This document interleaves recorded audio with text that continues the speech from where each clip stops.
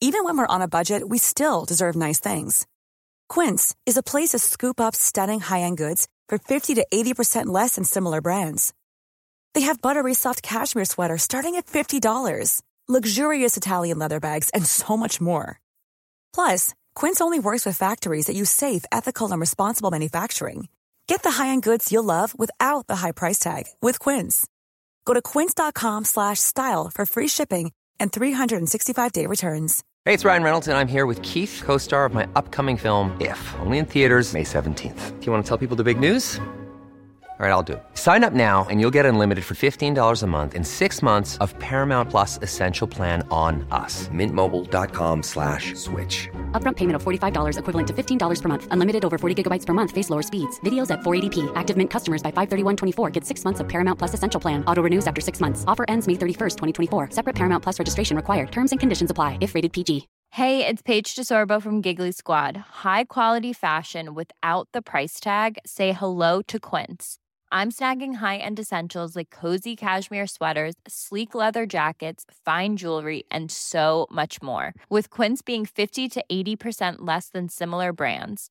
And they partner with factories that prioritize safe, ethical, and responsible manufacturing. I love that. Luxury quality within reach. Go to quince.com/style to get free shipping and 365-day returns on your next order. Quince.com/style.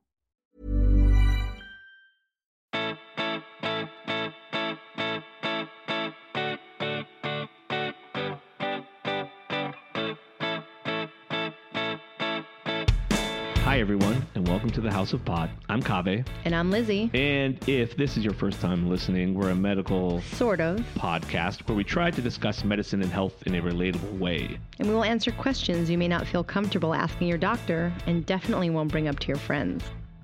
On today's show, we're going to be talking to Dr. Jennifer Gunter. She's an OB-GYN doctor, and she's also a writer and blogger. You can find her at drjengunter.com, and she has a new book coming out at the beginning of the year called The Vagina Bible. The opinions on this podcast are broadcasted for educational and informational purposes only and do not represent the opinions of our employers. These opinions are not intended as a diagnosis, treatment, or as a substitute for professional medical advice, diagnosis, or treatment. Please consult a local physician or other healthcare professional for your specific healthcare and or medical needs or concerns.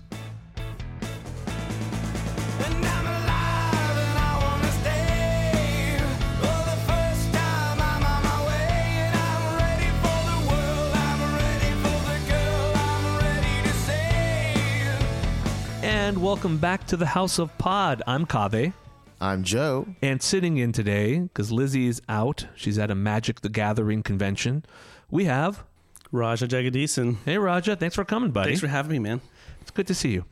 I love your beard. Oh, thanks. It works out well on a podcast. Yeah, it's a face made for podcasting. So, guys, how are we? The fact that you're here, Raja, got the Three Stooges today. I like it. I know. Unencumbered by the calming voice of Lizzie. Right. So there is something I want to talk about. There's something, I have a little something to chat about. This happened to me yesterday at work. I don't know if you've had this experience before, but a nurse came up to me and was like, "Why are you easy to talk to?" Like it was... Yes. Like it was a problem. Like it was. I'm like, what do you mean? And she was like, I've worked with a lot of doctors. Yeah.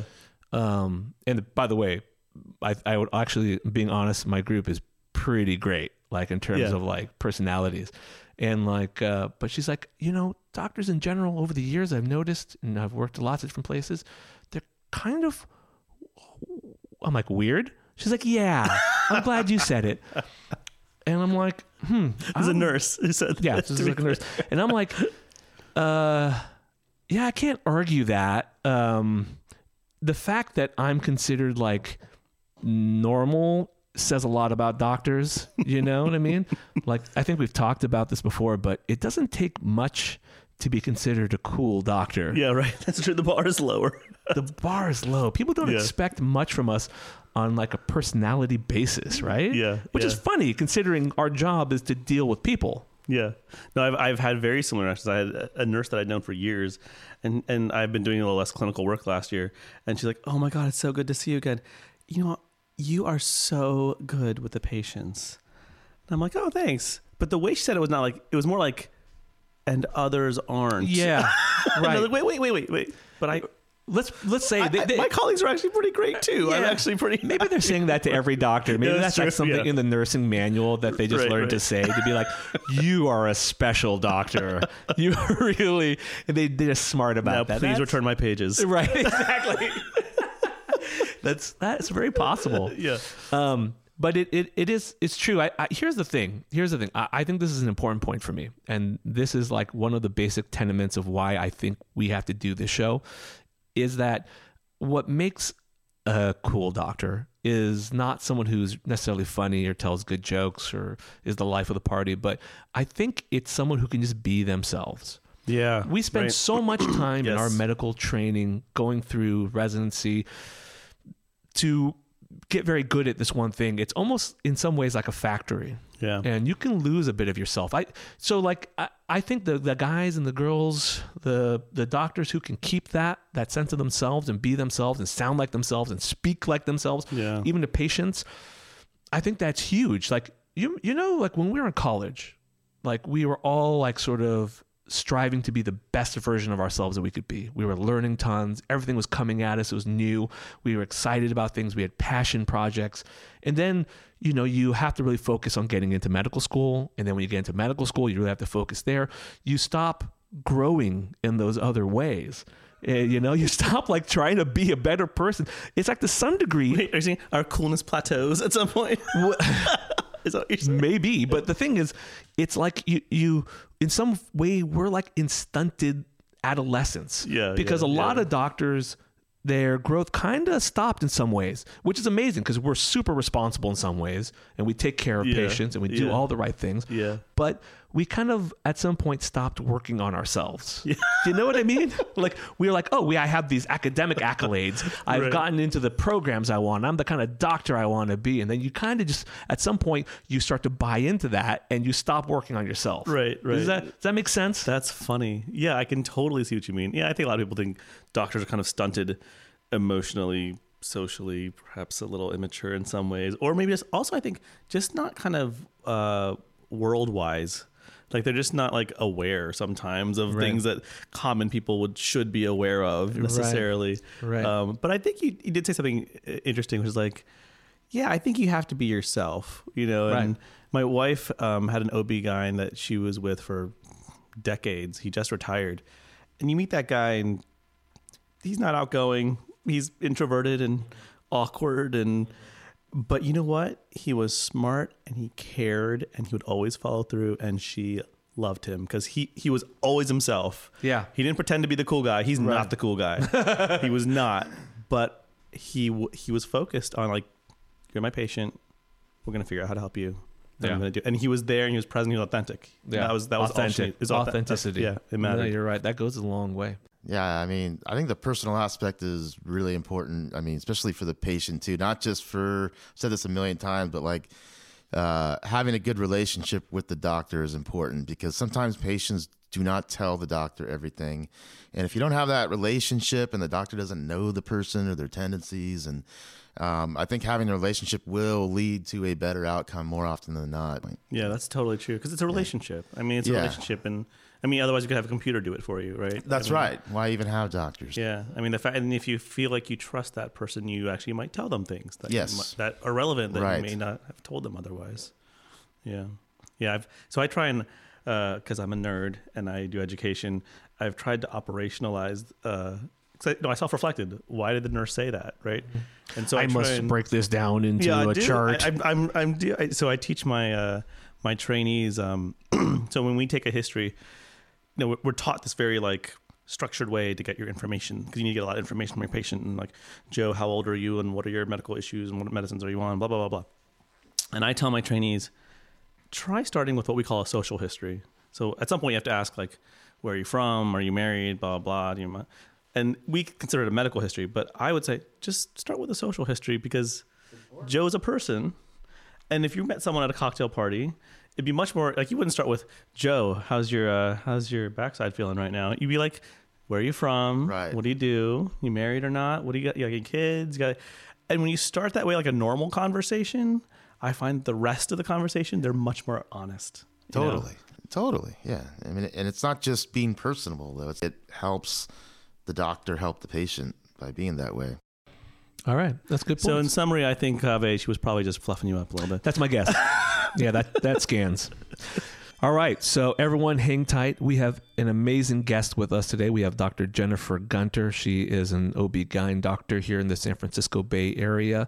She is a writer, a blogger, and you have definitely heard of her, at least in context of taking on Gwyneth Paltrow, Goop, and other pseudosciences. We're going to get into that, get into her story. It's pretty great. Check her out at drjengunter.com and look for her new book, The Vagina Bible, coming out soon.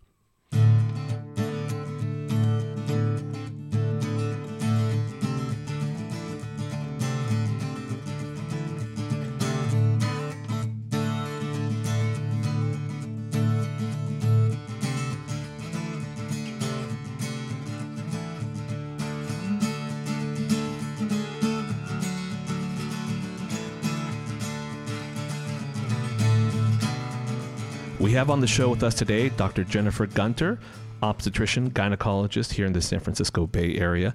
She's also a very popular blogger, writer. You become really, I think, well known for being someone who debunks these very sort of dubious health claims made by sometimes non-healthcare professionals, sometimes famous people, and pseudoscience in general. We'll get to that in a little bit. But first, a little background on you. Thank you so much for coming on the show. Oh, my pleasure. Thank you so much for having me. Let's talk about Wikipedia, because you have a Wikipedia page. I do not yet. I want one. But then I see some things on your Wikipedia page that I have to ask you about. Okay. So first of all, Wikipedia refers to you as a vaginal health expert. Is that like a title you use, or is that just Wikipedia's way of saying OB-GYN? I don't know. I didn't make the Wikipedia page. I don't really know who did, but it's cool that they did. So thank you if you're listening. But yeah, I mean, I am a vaginal health expert. One of my expertises is I'm a vulvovaginal disorders expert. So it's not too far off. It's really not too far Okay. off. And so that would be a large part of what I do, my, research, clinical work. So I'm okay with that. Okay, awesome. Then here's another thing they mentioned. It said that you had a positive experience at a hospital when you were young. You were about 11 years old, and you had this experience that motivated you to become a doctor. It was that you had your spleen ruptured, you declined sedation, and you wanted to watch them as they did the surgery on you. Is that true? Well, not quite the surgery. That's not quite accurate. But I did rupture my spleen. So I was skateboarding and I was 11 and I fell and I landed on my back. And as a GI doctor, you probably know a lot about, visceral injuries. And I was in a lot of pain, but I rode my bike back because I'm a tough chick. Because you're a baller. Exactly. And my mother said that it was my own fault for skateboarding, so I should just shut up and go to bed, which basically kind of encapsulates our relationship. Right. So I did that and I couldn't sleep because it hurt so much. It hurt so much. And in the morning, fortunately, we had a general surgeon that lived on the street who my mom told him that I was up all night in pain. And he said, well, I know Jennifer and she's not really a complainer, so maybe you should take her to the hospital. So my mother doesn't drive because that's a sign of weakness. So I had to walk with her 2 blocks. Whole tangents here that we should go off into. I know.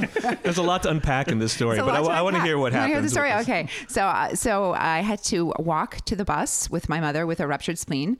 And then we had to take 2 buses because we had to take a transfer to get to the pediatrician's office.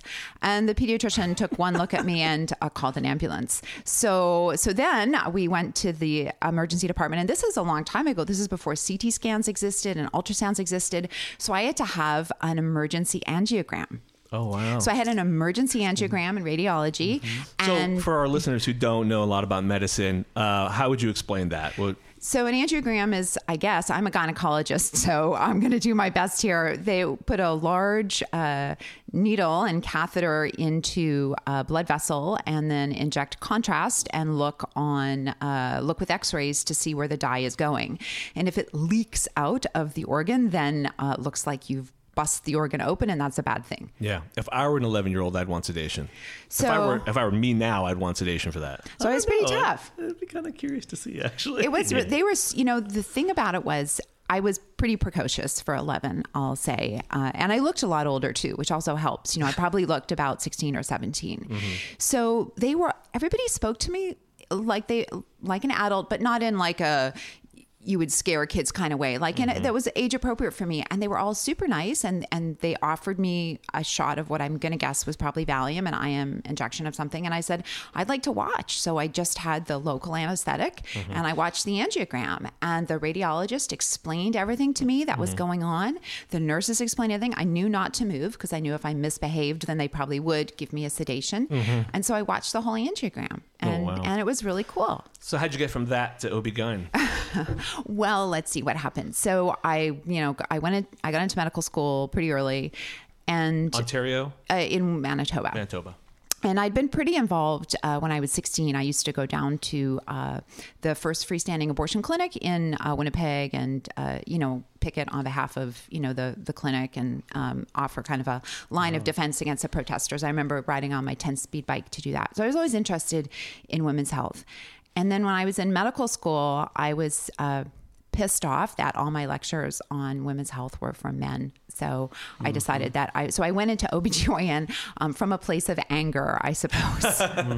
That's good. It's motivation. Yeah. That's great. Either love or anger brings you to becoming a good doctor, I think. I think a common theme for me is righteous indignation. Right. That's kind of how my kids sum it up. So I probably went in out of a place of righteous indignation. Oh, good. That probably makes for a good doctoring. So I also saw that you did an ID fellowship along the way. How did that come to be? Why did you do one of those? Well, I found infectious diseases really interesting in OBGYN. And I always thought the ID guys in the hospital were like the smartest people. If you sort of like tear through everybody in medicine, they were like, to me, like the intellectual heavyweights. They're up there. I think nephrologist, in my mind, are always kind of the smartest. Endocrine, because there's like calculations and there's like electrolytes and balancing of things that I don't want to deal with. I learned the acid-base balance once, right. I know it well for the vagina, but that's different. Yeah. But anyway, so I think I was really interested, and that's when we were just learning things about HPV, and really the whole field of infectious diseases and women's health was kind of opening up. And so I decided I wanted to do an ID fellowship, and I couldn't do it in Canada. So I went down to the States. I went to Kansas City and did my fellowship there. Was culture shock for that? Or was that? It was a big culture shock. I'd never experienced medical poverty before, growing up in Canada. So that was really an eye-opener. I worked one day a week at the STD clinic, and people would take 3 buses to come because they heard there was a doctor in the clinic that day, that they'd only ever seen and there's nothing wrong with seeing a nurse practitioner or seeing a nurse at all, but to be sort of 25 and have never seen a doctor, that's kind of a big statement. And people were so kind. There were people who worked at local restaurants like Go Chicken Go and Chicken and Waffles, and they would like bring me food from the restaurants, and just such like kindness extended. So really I met some of the loveliest people there. Yeah. When did the blogging start?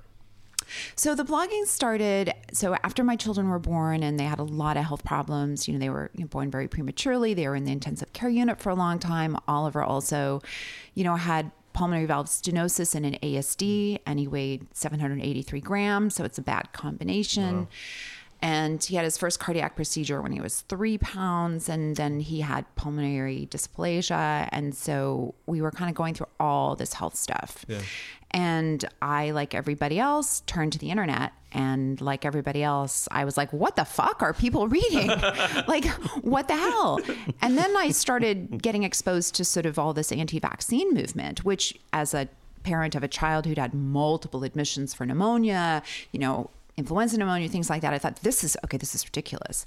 And I was very lucky because my kids had a lot of health problems, and a lot of people in medicine extended me, I would say, a great privilege. So it would be 3 a.m. and I'd be having all these problems, and I'd be like, okay, I know somebody at the University of Michigan. I'm going to name drop them and email this expert there and see if I can get an answer, which is crazy when you think about it now. But when it's 3 a.m. and your kid's really ill, you're desperate. Oh my God. Yeah. No, you're in a position where you're completely vulnerable despite how much knowledge and training you've had. When your kids are sick, there's nothing worse. Exactly. Nothing makes you feel more helpless, and you reach for anything. Exactly. No, I get it. I get that desperation people have.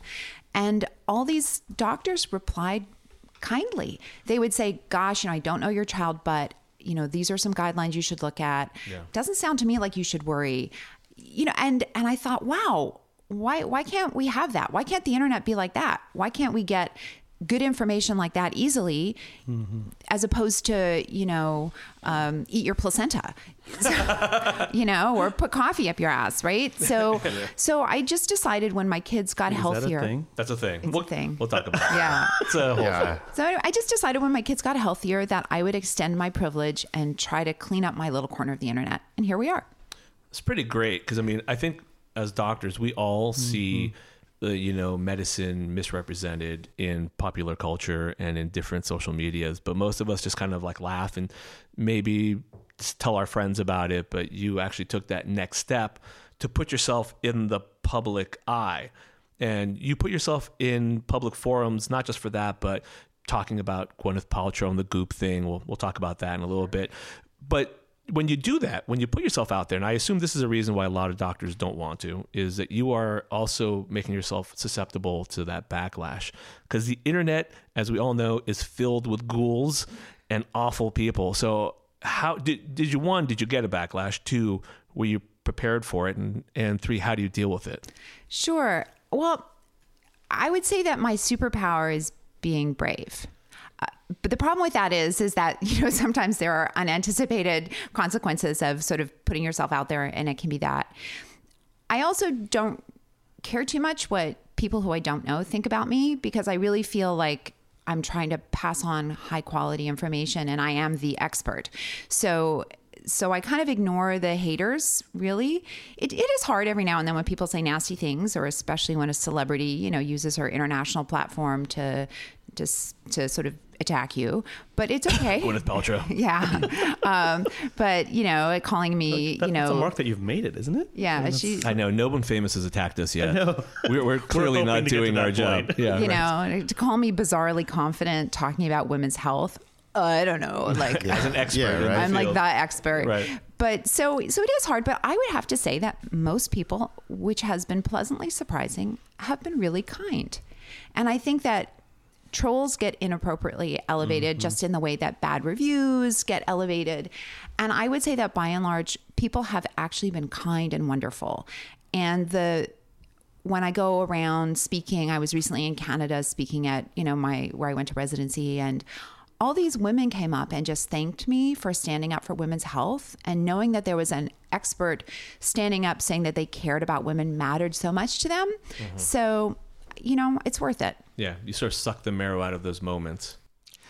Is all this you're describing, like where people are posting stuff that may not be true, celebrities, is this the whole idea of the pseudoscience term, or can you kind of elaborate on what pseudoscience is, assuming that's what you're referring to?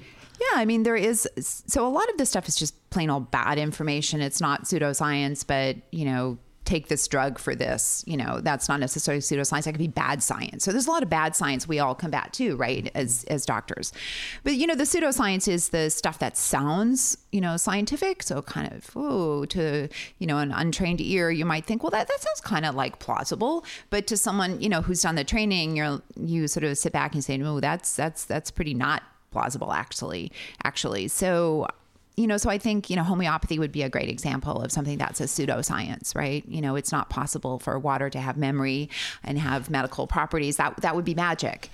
Thanks. And as a follow-up to Kave's question about, backlash. So I can't figure out or understand any reason for backlash, actually. If you're debunking false claims, I would think that backlash would be with the people putting those articles up versus someone like you telling the truth. Well, the thing is we've seen this in this country, I think, more often than I remember any time in the past, but where you question someone on their facts and you question someone on a belief that's based in the wrong facts and you present them with the right facts, you get something called the backlash effect, which is where they double down on that false belief. They feel attacked, and because of that, they want to double down on that belief. So if I were to tell you the Warriors stunk, and even if their record were to reflect that, you'd be like, no way, they're the best team ever. And that's kind of how people are about coffee enemas. I think that there is definitely a lot of that. I mean, there's also now we're seeing things where there's outside forces with, I think, even more malevolent intent. Was some data that I saw about, Russian bots and trolls, stoking the anti-vaccine movement. So that's obviously a level of that's disinformation, right? That's actually like a targeted campaign. But even if you get back to Andrew Wakefield, right? Kind of the first sort of big sort of pseudoscience, vaccines cause autism, they don't. He had this tiny case series, which we now know has been, discarded because it's, it was made up. And he held a press conference. I mean, how many of you have ever seen a case series with a press conference? Right. I mean, you don't even see large, mega international. I mean, maybe you might see, like, if there was an AIDS vaccine trial that was successful, maybe there would be like a news conference for that, something of that, or an Ebola vaccine, or we've cured cancer, that would be worthy of of a news conference. But, a small case series and there's a news conference, and then you find out, he was marketing a test to try to help people decide if vaccines were safe for their kids. So, there's a lot of layers behind some of these things. What would be your argument for the person that says whether or not vaccines are good or not, that's not important, but the parent should have a choice if there's any risk? Well, I think that it's obviously everybody has a choice with their own body. And as somebody, who for many years was an abortion provider, I fully believe that. So I think that you have your own choice with your own body. But when you are putting other people at risk, then there are issues with schools and public health officials and things like that. I mean, what if I wanted to go to the bathroom in the street? It's my choice. It's my body. Shouldn't I be able to poo where I want? But, if everybody started defecating in the streets, we'd have, cholera epidemics and other problems. We'd have downtown San Francisco. Well, that's true. There are many corners that we call there's I love San Francisco. I'm a San Franciscan. Yeah, you might take no some one heat no on one that take one. offense on that. I love our city, but there is some poop on the streets. Yeah, well, there's a park close to where I run with my partner, and we call it Human Feces Park because the smell is just so bad. But so if everybody did that, then we would have a public health crisis. So I think that you have to sort of temper what I want to do with my body. It's one thing if you're in your own home and that's the only place you ever are and you have no footprint. So, so I think that it's just important for public health officials to be able to say, well, if you're going to come to this school, this is what you have to do. And that's the law. Yeah. No, that makes a lot of sense. Yeah. My big pushback is the thing that I get the most hate about is supplements. Hold that thought. I want to I don't know what you mean by that. I'm curious to know. We're gonna get into that because I definitely want to talk about that. But let's talk about Goop. So for Joe, I don't know if you're, and for our listeners who aren't familiar with it, Goop is Gwyneth Paltrow's online lifestyle and wellness sort of e-commerce sort of site that she has. Raja, I don't know. Are you familiar with it? I became familiar for this interview today, and I had to stop after a while. Just looking at the site, you peruse the...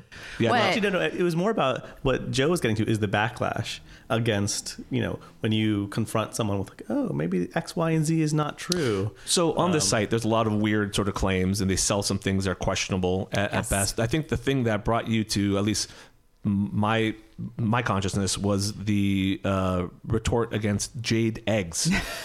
What does that mean? Could you explain to Joe what the purpose, Sure. the proposed use of these jade eggs were? Do you know that I'm the international expert in vaginal jade eggs? I know more than anybody else because I've even published an article on it now too. Jade egg geologist? No, jade expert. I don't know. Oh, that's good. You're good. So last January, Gwyneth Paltrow had some sort of self-professed jade expert, I'm the real one, write a Q&A about the art of cultivating your female sexual energy by stuffing a jade rock up your vagina.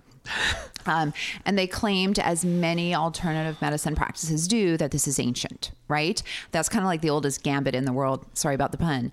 But so this was ancient, and that ancient Chinese concubines and wives of emperors did this to cultivate their sexual energy so they could control the emperors. And I'm like, okay, that sounds like Western exoticism of harems. Total Orientalism. Yeah, just totally like, and so before I had actually done a deep dive into it, so I wrote this. Somebody sent me a link to it. This is how it always happens. Someone sends me people send me links for crazy vagina articles every day. Maybe I get like 20 or 30, and I can't respond to all of them. But I just read this and I was like, oh, for fuck's sake. So I just sat down and I wrote this reply, maybe in 40 minutes for my blog. But it's very easy for me to source something that I'm actually the expert in, the vaginal microbiome. Right. So I wrote this reply and it went crazy and viral. And I was in like People magazine and US, whatever, all these things you see in the waiting room. Yeah. And so how did you phrase that reply? Because I'm sure you have this kind of visceral reaction when you read this. I think and then you think, what am I going to say? I said, well, I'm the expert and you're not, and this is why. And, so I just went through the list of, first of all, the way they described to use it was biomechanically incorrect for the pelvic floor. So I explained that because I'm a pelvic floor expert. And then I explained, how would you clean it? And jade is porous. And, if you want to, and that there's a Cochrane review that shows that pelvic floor weights are not superior to just doing Kegel exercises on their own. So, and I know all this data because this is, again, my field of expertise. So I didn't have to look any of it up. I have, like the things you write about all the time, you have those links that you can just pull up all the time. Yeah. So anyway, so then, and I swing the bat at Goop maybe every couple of months. One, because they annoy me, but two, because, the celebrities, the writing of celebrities metastasizes, right? And it gets picked up by multiple sources as opposed to the writing of, the jade expert down the road. Right. Well, I think that's a great response to people who say something like, why do you care if this person wants people to put a rock on their belly to cure PMS or commune with the ghost of a vampire to cure their depression? Why do you care if it's a harmless thing? And please, you've already kind of answered it, but I think you have more to say about it. Well, I care because the truth matters, right? And you don't want your pilot flying your airplane based on that kind of data, right? So why would you want your health based on that kind of data? They're both safety. But I also see, and you guys probably see this a lot too, the burden of people doing all these useless things tends to turn them away from things that can help them, right? And in GI, you probably see a lot of that with irritable bowel syndrome or, anything that you see. And so people come in and they've spent $80 a month on useless probiotics. And then they've spent another $60 on this useless thing. And they list through all this stuff. And so it makes them feel like they've exhausted medicine when they haven't even started. And so and you feel bad for people. People don't have that money to waste. And who profits ethically from making somebody less informed about their body? Like, that's wrong. Right. No, that makes, sorry, Joe, you had something you want to say? No, go ahead. So let me read something that you wrote about Goop. And I thought this was great. The worst advice from Paltrow is the bullshit she is. By the way, I appreciate that you curse and you're not afraid to curse. It is the bullshit she is spouting about hormone levels. She brags about getting her hormones checked twice a year. That is, quite frankly, bad medicine. Neither ACOG nor the North American Menopause Society recommends hormone levels. They vary not only day to day, but throughout the day. And that kind of brings me to another point. This, not only is she sort of practicing bad medicine, but she's able to find doctors out there and medical professionals that are willing to support this. And there are medical professionals out there who are willing to support Goop, for example, and some of them have attacked you. One of them attacked you for cursing in your, it was ridiculous. But can you explain what the appeal of something like this would be to a medical professional and how a medical professional can support something like this where it is pseudoscience? You mean explain how doctors get involved with this? Yeah, and why? Cash. I don't know, bad training. I mean, there's doctors who talk about fluoride being dangerous. There's doctors who stoke the idea that the mercury fillings in your teeth are going to, I don't know what, like pick up Wi-Fi. I mean, I'm okay. I still have mercury in my mouth. I'm 52. I'm still here. There's doctors. I mean, Andrew Wakefield was a doctor and he, promoted lies about vaccines. So, I mean, I think some people perhaps might fall into it because they don't really know. And it's hard to know everything about every field. But I think, and I also think doctors are as vulnerable to fake news as anybody else. I mean, there's fake news in medicine. Mm-hmm. We all need to admit that. There's that pearl you were taught that everybody knows is true. And, that you've been saying for 20 years. Mm-hmm. And then finally someone says, wait a minute, we should study that. Oh, hey, guess what? It's not true. Right. Mm-hmm. So medicine has it too, although I would say that those things are misinformation, not disinformation, right? Mm-hmm. Like there's no malice behind it. It's still wrong and we shouldn't be doing it. But I think that people who are out there selling supplements, I'd love to ask them why they're doing that. Yeah. I mean, I'd love to, but again, these guys some of them speak at conferences, they get paid $100,000, so I don't know. I mean, it's a curious mix and I think it just depends on the person. Well, okay, let's get to supplements because I'm planning to go like full Alex Jones and like brand my own thing of like vitality pills. Vitality pills are going to make you better. So tell us about your take on supplements in general. They're useless. I don't know. I mean, certainly people who have very specific medical conditions or have specific risks might need that. So, if you are somebody with very heavy periods and you've skirted along with iron deficiency anemia your whole life, it might be beneficial for you to take some, iron every other day with a vitamin C tablet, right? Yeah. Because maybe you can't get it from your food. Yeah. I got to stop you. When you say that the supplements are worthless, are you talking about just like a vitamin pill? Yeah, vitamins are worthless. They make expensive pee. I've never heard that. And I'm naive. I'm just shocked. I'm shocked to hear all this. If you're in a Western country, you eat a normal Western or healthy Western diet, the vast majority of people don't need any supplementation. There's no proof, at least that I know of, that they need it. I mean, maybe, I don't know. We oftentimes will supplement people with calcium and vitamin D, and that's a very common one that we use for specific situations. Right, but those are specific situations. Are also not broad things that have multiple products in them. So when I say a supplement, I'm talking about something that probably has more than 2 things in it, right? Because there are some combination vitamin D, calcium supplements.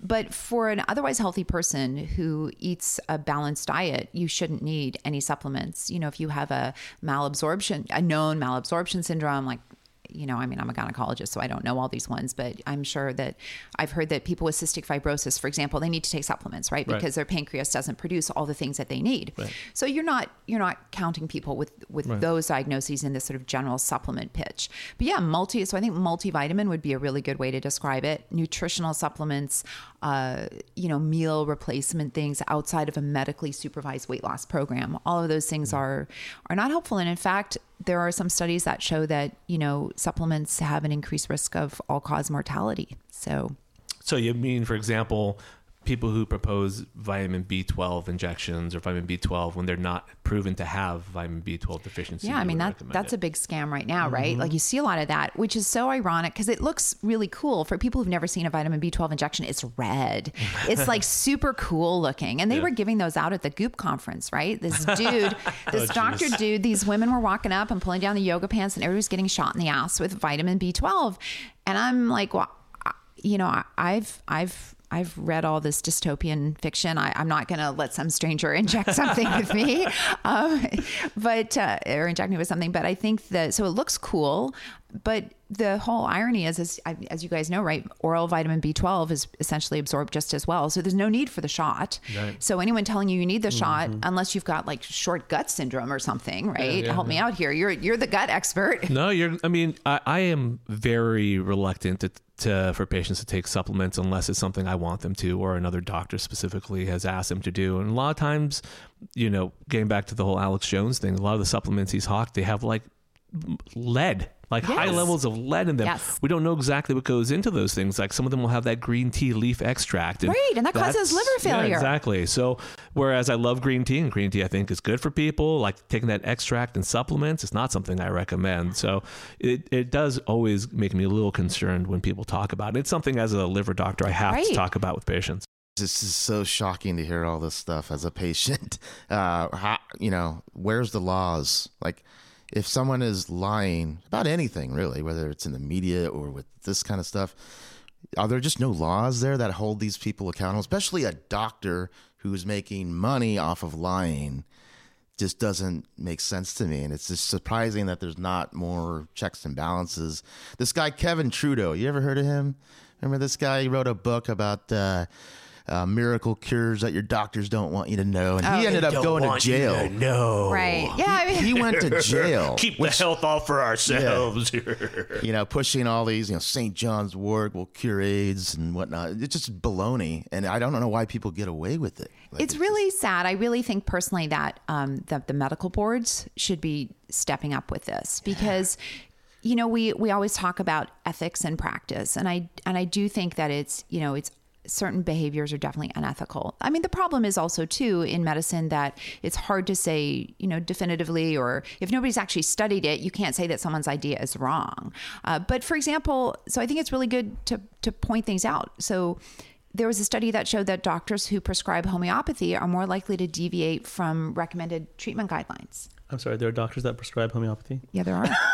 There are. Roger, can you tell our listeners who don't know what homeopathy is? Oh, gosh. And when I say our listeners, I mean Joe.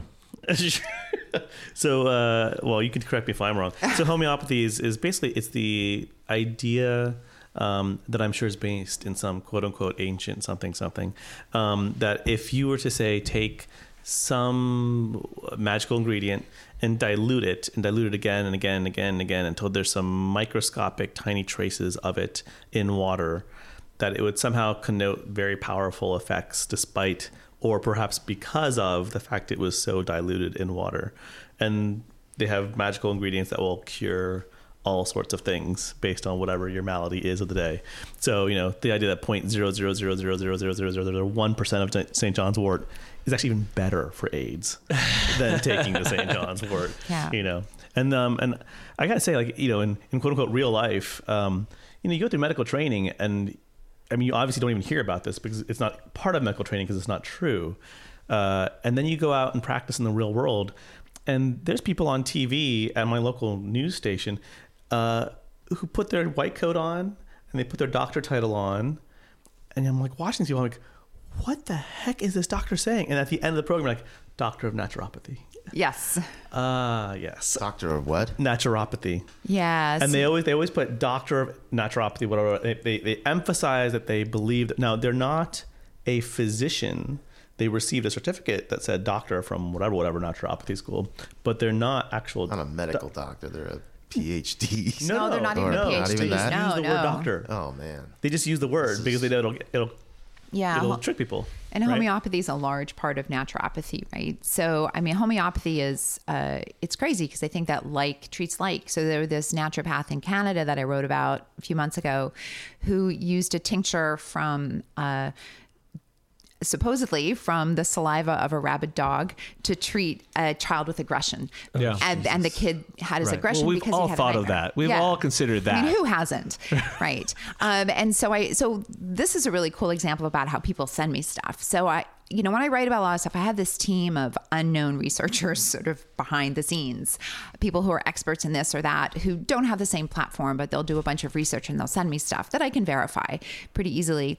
And so after I wrote about that naturopath in Canada, someone sent me several links and information that clearly showed she had been using a product that had been imported illegally to Canada. So then I wrote about that, and she's actually surrendered her license, apparently. Oh, so you're having real effect. That's pretty rewarding. Yeah, but I couldn't have done that without, the 2 or 3 people behind the scenes who were, really active on their sort of like small level area. And I don't mean to belittle that as small as and unimportant, but just, the guy who studies the one enzyme for 20 years is actually, you couldn't treat liver disease if that guy had never done that research. You never know where that's going to go. You never know where that research is going to go. That's something we talk about a lot. People make jokes about like silly sounding research, but we say you never know where that research could lead to. So there was one thing that both you guys, Raja and Jennifer, that you mentioned was this term ancient. And I think you've talked about this before, but it does seem to be a word that people will use to defend some some of the pseudoscience, because how are you supposed to argue with something ancient?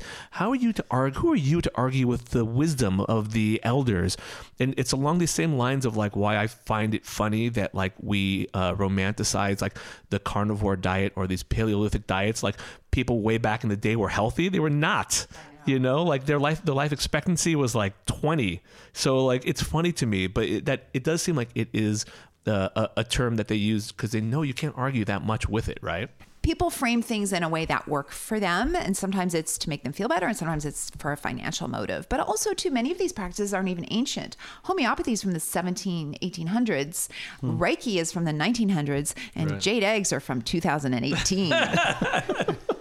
Or 17, because I partnered with an archaeologist and we looked at all holdings from the 4 largest Asian art collections in the United States, and we found no evidence of jade eggs. We found jade butt plugs, but no jade eggs. Really? Oh, yeah. God, start that now. Right. That's a... Well, no, but that's to keep, it's so fascinating. It's to keep chi in after death. Well, yeah. So they had that makes sense. So they had jade that went in the mouth, and the jade that went in the orifices to keep the chi in, which makes sense, but not for the vagina. No, clearly, I think there's a fine line between putting a jade egg in your butt. Don't put jade eggs in your butt, people. So there's something else I want to chat with you about too, and I recognize how strange this is. 3 guys talking to you about this. We usually do have better female representation on the show, I have to say, but you've written also about, I think for a lack of better phrasing, vagina shaming. I don't know if that's something I just came up with or actually something I just read from you, but you're free to use it if you like. And you wrote this great article, said my vagina is terrific, your opinion about it isn't. That's right. I think that's a great one. You know why I like it? It's because you know what it makes obvious to me is that there is this inability of us to discuss these things openly. And because of that inability to discuss these things openly, people have insecurities about it. And because of these insecurities we have about our genitals and our private parts, people are able to make a lot of money off of that. Exactly. And I guess the question is that something that could even be changed? Is that too entrenched in our culture to be shaming vaginas and genitals in general? I think that goes for both female and male parts, obviously. Right. Yeah. I think that if I have anything to say about it, we're going to stop. So, and it's wonderful that, a publication like the New York Times thought it was important enough to for me to write about it. And that's the column that got me a column with the New York Times. So that says a lot too. But I think since the beginning of time, fears about intimate places have been weaponized more for women than for men, because women's value was based on how many heirs they could produce, right? So, and also virginity was prized. And so women culturally, since the beginning of time, have been basically graded based on parts, their reproductive tract. And when we're at full parity financially, hopefully that we'll be able to have completely moved away from that. But it's very difficult to break down entrenched myths and entrenched beliefs. And so the best way I feel to break it down is to talk about it. And people don't really hear. I mean, women come into the office and they weep about their normal genital tracts because of the shitty things douchebags have said to them. And I reserve that insult for men who are harmful to women, right? Because a douche is harmful procedure for women. So, in regards to that article, you wrote a little bit more about it in terms of the backlash you got for that. And I put this throwaway line in basically, or sentence about how, I was once shamed and there was nothing wrong with me and I'm the expert. And so I had the confidence to say, fuck you. And I broke up with the guy. And I wrote that line, and then all these men came to my blog. It got promoted by all these male societies. Apparently all 7 billion men had a meeting and said they doubled down that I have a stinky vagina. And men left all kinds of instructions about how I should prep myself for men, all kinds of shit. And I'm like, I ain't fucking having it, dude. So then I wrote in response, and then a bunch of men had a podcast where they talked and laughed about my stinky vagina. I'm not shitting you. Wow. People like tagged me. All these nasty ass men came out of the woodwork. I have all these screenshots from Facebook from all these private messages and direct messages. I got one today from a guy who wanted to talk to me about my stinky vagina. Actually, he sent me 6 direct messages on Facebook this morning. Wow. Yeah. That's terrifying, isn't it? So, yeah, not really. I mean, I did get also a snail mail one. Somebody sent me a letter all the way from Africa about, the postmark was, I can't remember. You made it. Yeah. I think the postmark was from Nigeria. I think it was one of those scams, but that's kind of a slow way to scam people. Like if you're going to mail letters, it was really postmarked like from Nigeria about, that he could help me with my stinky vagina if I just sent him money. Oh my God. You got to respect that. That's really focused. That's a bit of an effort, but man, I mean, if personalized touch from the Nigerian prince. But if you're gonna I'm thinking that's just not. It doesn't seem to me like a financially returnable investment to be snail mailing all these people your Nigerian. That's a lot of investment he's making in time. Yeah, time is money. So it was just ridiculous, but it proved my point. It proved my point that men shame women about vaginas. It proved it better than I could have even ever done. We weren't at that meeting, just so you know. Okay. I'm a totally naive stereotype dude here. I don't know anything about why a vagina would smell. So for me, not knowing anything, I would think, there's probably something. She has a disease or something's causing that. What is this condition you're talking about that has nothing to do with a disease or anything that would cause a smell? Nothing odor? Really. Is that just normal? An idiot man. That would be. I would say that there's not a smell. That would be just the what happens when someone who is being cruel. Men say a lot of, and men who aren't like that don't get it. But there are a lot of cruel men who drop a lot of cruel comments about the women that they're dating, how you could be better, how you could change. And sometimes it's really obvious, and sometimes it's just little statements. And unfortunately, many of us, myself included, have been vulnerable to that. I mean, I dated someone for a long time who would make all kinds of comments about my curly hair. Just be better if I got it straightened. Wow. Yeah. Wow. I know, and my hair's like. So there's always going to be, with a guy like that, it's going to be something, right? It's always going to be. There's always going to be they're finding some reason to put themselves above you. Yeah, I mean, it's a form of emotional abuse, right? So I would consider it abusive behavior, and hopefully women can recognize that. I mean, if someone thinks there's something wrong with your body, they should speak to you out of kindness. They should say, hey, gosh, I've noticed a change, and maybe you just might want to check that out, and say it in a super nice, kind way. I mean, in the same way, if you noticed a mole on your lover's back, you'd say, oh, hey, there's something that's a little bit different here that hasn't been here, and it looks concerning to me, and I just wanted to point it out. Yeah. So you should always speak from kindness. And if someone that would be the universal message I would want for women out there and men. If someone speaks to you with anything else but kindness, then they are not the person for you. Well, that's a great way to close this interview. Thank you so much for coming. I think in this day and age where the basic truths are called into question more than ever, I think what you're doing, your work, is super important. I think the way you're approaching it, particularly from a very human perspective, from a very down-to-earth perspective, I think it's really important. So thank you so much for coming on the show. Thank you. Thanks for having me. It was a lot of fun. Thank you. Yeah. Thank you to Raja for joining us today. We appreciate you coming down, buddy. Yep. And thank you to Joe and Lizzie and Nadeem for edits and production. We miss you, Lizzie. We'll see you next time. And make sure you catch us on iTunes, rate us, give us 5 stars, please. And check out our YouTube channel. It is The House of Pod on YouTube, right, Raja? Is there anything special they need to do to find that? No.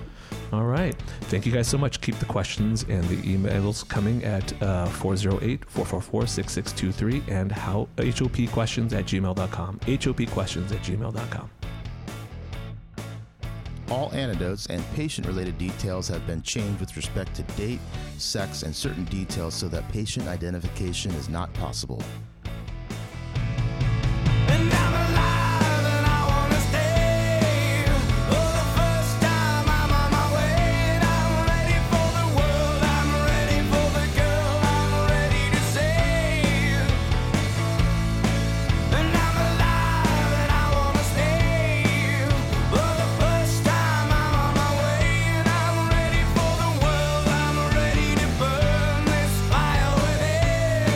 Let's begin.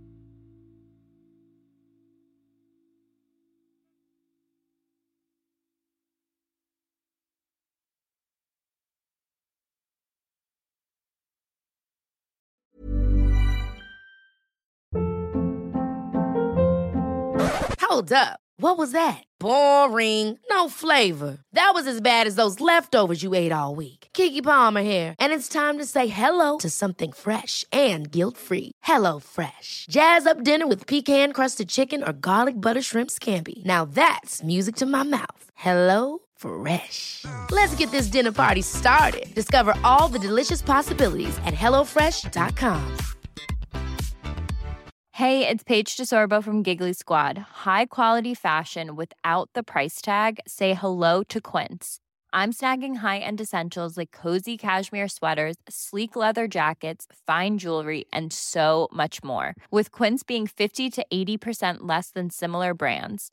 And they partner with factories that prioritize safe, ethical, and responsible manufacturing. I love that. Luxury quality within reach. Go to quince.com/style to get free shipping and 365-day returns on your next order. Quince.com/style.